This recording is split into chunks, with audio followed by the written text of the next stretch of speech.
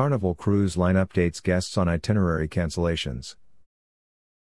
Carnival Cruise Line is informing guests and travel agents that it has canceled select itineraries for specific operations in 2021, as it implements its plans for the resumption of cruising in 2021, including cruise operations in February from Miami, Port Canaveral and Galveston, and moving the inaugural sailing of Mardi Gras until April 24, 2021.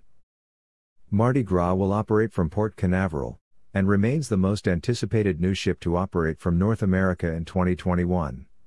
It will be the first liquefied natural gas, LNG, powered ship in the Americas, and feature Bolt, the first roller coaster at sea.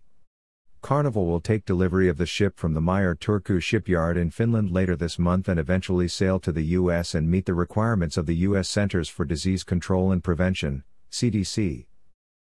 Carnival is also canceling the remaining itineraries scheduled to operate from Miami, Port Canaveral and Galveston through February 28.